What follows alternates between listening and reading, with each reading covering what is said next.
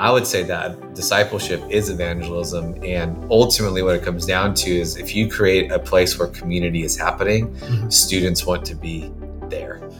This is the Church Report Podcast, exploring challenges the church faces around the world. Brought to you by the Rogo Foundation. Now, here's Scott Camden. Hey, what's going on? This is the Church Report Podcast, where we engage in conversations about the church, brought to you by the Rogo Foundation. I'm Scott Camden, and I serve as the Advancement Director for our Rogo Foundation. And today, I'm joined by a friend of mine, Justin Knowles. He is the Director of Kids and Youth here at Sandals Church. And today, I've got one question that we're going to take on, and I'm really looking forward to hearing you break this down. But the question is, how do you effectively reach the younger generations? But I think before you have the opportunity to answer that, I think our audience has to have a bit of an understanding about your history.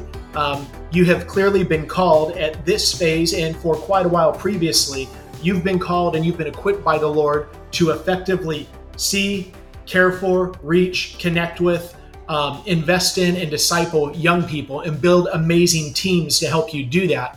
And we're so blessed to have you here at Sandals Church. But can you give people just a bit of a snapshot of your past and your involvement in youth ministry? Yeah. So I've been at Sandals for 2 years and started as the Director of Youth. Kids is new. Yep. Since the last couple months, December 2020.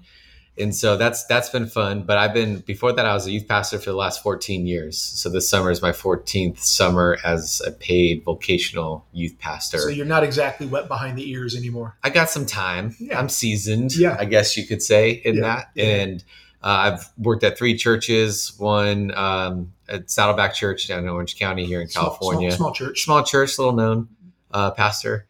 And then worked at a church in San Dimas called One and All Church. Was there for close to 8 years. And then I've been now at Sandals for 2. Yeah. And so, and I get to work with all the, what we call our youth leads and kids leads to put on a great experience for our kids and our youth to experience Jesus and to be discipled. Yeah, in so those settings. Real quick point of clarification for those who are listening. If you're not familiar with Sandals Church, 13 physical locations, 14 if you count and we count it as our digital Online. campus. Yep.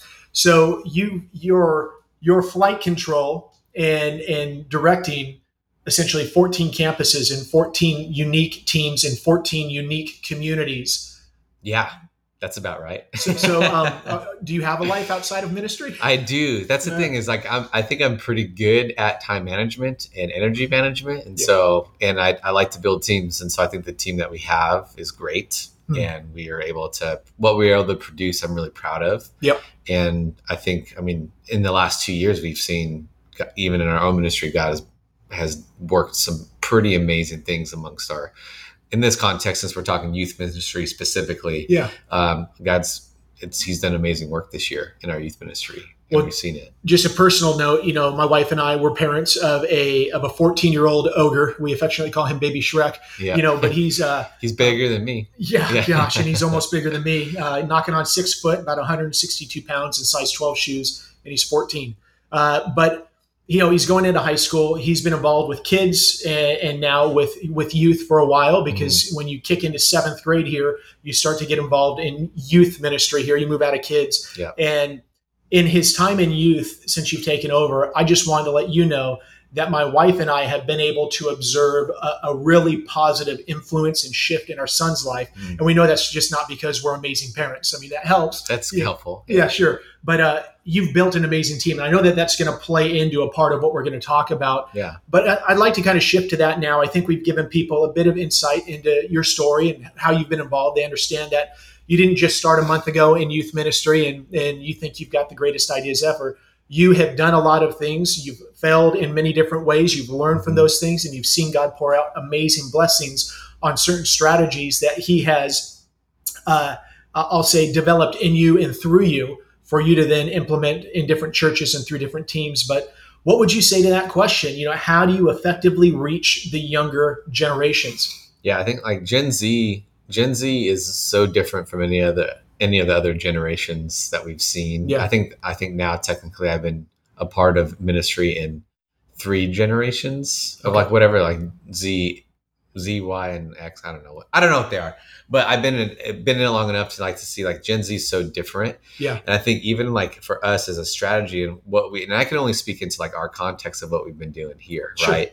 What we've seen, and especially after COVID, COVID was kind of like COVID was the highlighter of a lot of different things. It was a highlighter of a lot of great things that we were doing and a highlighter of a lot of things that were not doing well. Ooh. And so, but what we discovered is that I think that we kind of made the shift of, it used to be able in youth ministry, it was either one of two things. It was either you had to really focus on evangelism and you had to focus on discipleship. And they were kind of not mutually exclusive. Like they had to be separate things and they were either or. Yep. I think for us, connecting with this generation is a both and. Okay. I'd actually say that for us, evangelism is discipleship, because based off of what we do here at Sandals Church it's all about small groups. Yes. Like for us, no one says, hey, on a Wednesday night, no one says, are you coming to service? Yeah. That's not part of the language that Correct. I hear. It's, hey, are you going to groups? Yep. And so, and it just, even COVID kind of helped that, because I've talked for a long time, if we could only do one thing in youth ministry, it would be groups. That's the main thing. And then COVID forced that. Yeah. Because that's all we could do. Yeah. We only could do groups. Yeah. And so, and it was amazing because we saw God do some incredible things in the midst of small groups. And so I would say that discipleship is evangelism. And ultimately what it comes down to is, if you create a place where community is happening, students want to be there. So that I guess is key takeaway number one, is if you create that, kids will come. Yeah. And I would say a place too of like, before you behave any certain way, before you believe what we believe, if you have a community where they feel like they belong, that travels far greater than anything else. And so, because what we noticed is that we would start to look at, during COVID, when we only did small groups and it was only digital and like all that kind of stuff, is we would look at our small group leaders whose groups were growing. Yeah. And we just started asking, like, what are they doing? Right. And it all came back to creating a community around where students could feel like they could be real, right? Which is the whole purpose of Sandals Church. That's our vision anyways. Right. And so, and we just started to really harp on that across the board. And even to like now that we're open, our strategy it plays off of that. We do have a evangelistic strategy, but we also have a very deep discipleship strategy and how we do Wednesday nights as far as connecting with this generation right now. So that's a big thing is our youth, junior high and high school, gather once a week specifically for youth, and that's Wednesday nights. Yeah, Wednesday night small groups. And the way that we're kind of set up is, we focus on, if small groups is our bread and butter, right? And community is what we desire. Discipleship is what we want. It's a deep discipleship. We actually switch. We don't do youth group every Wednesday. And so I would say that the second, third, and fourth Wednesday of every month, we literally watch a message and then break into small groups. Yeah. And that's it. Yep. There's no games, no prizes, no events, no nothing. It's just message, small groups. And then what we call first Wednesdays is that's like a typical youth group. So, worship, games, prizes, fun. There's an event afterwards. That's a invite night. And this is where our evangelism comes in. Yes. It's about who's your one. It's a question that we always ask. Yep. And that's for those listening, who's your one is it's a friend who does not know who Jesus is. Yeah. And so for us, this evangelism goes to, it's not, hey, everybody, let's see how many people could bring how many friends on a night. What would it look like if one student focused on one friend who did not know who Jesus was for a year and intentionally pour into their life? So that for us, that's way easier. That's a way bigger ask. It's communal because now it's a relationship, because discipleship and evangelism, the best of that is knee to knee, eye to eye. Yeah. And so when you're sitting down across from somebody, like that's when you already have a relationship with a friend and they say, hey, you want to come to my church tonight? We're doing this event. Yeah. That's way better than saying like, hey, everybody, why don't you all come? It's like, no, I care for you. Now I'm going to invite you into my small group. Yeah. And then now they get to experience that community. And I mean, I don't know if we want to talk stats or whatever like that. Like last year, we saw over 857 first-time students last year across all of our campuses. And around 54% of those kids stuck around and got plugged into a small group because they saw the community that we have. So it wasn't just a big event. Yes. It was, they got plugged into something that the world does not offer. Oh yeah, 100%. That the church only does. I love that you cited both of those stats. Numbers are great. We're a data-driven ministry, or that's one of those key components that drives what we do. And you can tout big numbers, but I'm so glad that you follow that up with the retention, because that's so important. And that's proof that it's not just a flash in the pan. Hey, you're doing something fun, so people come and check it out and they take off. But they see what's happening here. Mm-hmm. They're craving that. Either they've verbalized that, or it's something that's just deep inside that they're yearning for. Mm-hmm. They come here and they realize that thing that they've been missing, they're able to find it here. And I love the idea of the one. I know my son loves First Wednesdays. Mm-hmm. He is intentionally pursuing. There's a couple kids, because of some really rough stuff that happened at the beginning of the last school year. He's actually got a handful of buddies that he's very intentionally pursuing to try to bring them in. And he's already got an established relationship with them. So he's seen some great fruit in those invitations and the kids coming. And now it's no longer us having to drive out and go pick them up and bring them. Those kids have negotiated with their parents to get their parents to bring them. So it's super cool. But that so many are choosing to stay. Well, and I think that's a cool part too, even amongst that. Yeah. So out of all those new students, I think that the number for us is 57% of those came on a first Wednesday. Okay. So that's awesome. Like those are big events and all that kind of stuff. That's sweet. Yeah. What I'm excited about, and what I think shows a lot about this generation, about why community is such a big deal. Yeah. That means 43%. I think that's the math. Yeah. Right. 43% of the other invites came on a second, third, and fourth Wednesday, where we only did small groups. Yeah.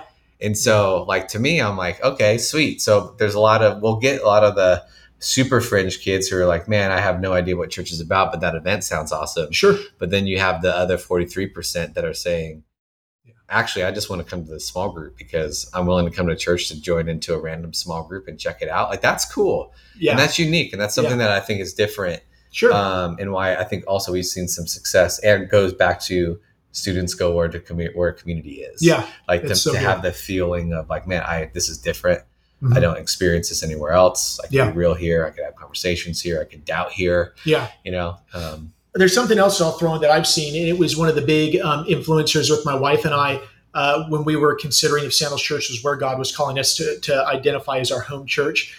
And it was the pursuit of the group leaders, the young men and the young women who are leading these small community groups of young people, the intentionality that they have in following up with the kids during the week. Obviously with age, they're getting parents' consent to communicate with the kids. But I've had multiple times, as things have changed, or maybe one group leader has stepped out for various reasons, somebody else has come in. I've had guys reach out to me, introduce themselves, tell me a little bit about them, ask me specifically about my son, just to get some insight into what's going on. Where's his walk with the Lord right now? What kind of challenges is he facing? And then watching him or them pursue my son, and knowing that this is common. It's not just because it's my kid that they're doing this. We've got hundreds of young people doing that. And that's part of our leader strategy, is that we have what we call the 4 F's. And so it's 4 wins. It's 4 questions that we ask all of our leaders, that if you could answer each one of these questions, and the answer is yes, that means you're winning as a leader. Okay. And so faith conversation. Did you have a faith conversation? Not every conversation has to be about faith, but it's a big miss if none of them are. Sure. And so that's one of them. Yep. Did you have a faith conversation with your students? Yep. 2, did you follow up? Yep. Did you follow up with a prayer request, a new student, a parent, a conversation? A family connection. Did you follow up? Did you make a family connection? So it's crazy how many parents drop off their kids and never meet their small group leader. Sure. And so we want to be proactive. Yep. And so we have leaders reaching out to families. And then the last one is what we call Fellowship Plus, which is Wednesday nights, we get 2 hours with them scheduled. Yep. But it's an expectation for us is, what are you doing with the other 166 hours during the week? Yeah. And so for us is, did you make a connection outside of Wednesday nights for your leader? And so for us, go over those 4 again. It's a faith conversation, follow up, family connection, Fellowship Plus, which is what we kind of shoot for and challenge our leaders to do every week. Well, Justin, you've done a phenomenal job building 14 unique teams across 14 campuses, one being a digital space. You do an amazing job leading these teams and investing in them and developing them and helping them to understand the importance of being committed to the vision and mission of Sandals Youth and Sandals Kids, and that they are effectively carrying this out as they're ministering to the young people that they've been blessed with the opportunity to connect with and invest in. There's a couple different ways that people can connect with you and hear about some of the amazing content that you're developing and putting out there. Could you share with people just the different ways to connect with you? Yeah, you could. I'm on Instagram. I'm Justin Knowles 3. You could follow Sandals Youth on Instagram as well. Yep. I run a podcast about youth ministry. Yep. So if you just want to hear a whole bunch of me talking about stuff, it's called Youth Ministry Hacks. Okay. And then, you could check out the Sandals Youth Instagram is like a good view of like what we do in our ministry across all of our campuses. Right. If you're looking for that. I love it. So for those of you who chose to join us today, thank you so much for taking the time to do that. Hopefully you have the opportunity to like and subscribe to this podcast if you're liking what you're hearing and you haven't done so already. I want to let you know that you can learn more about the Rogo Foundation by going to rogofoundation.com, or to learn more about this podcast, go to rogofoundation.com/podcast. Hope that you have a wonderful day. God bless you.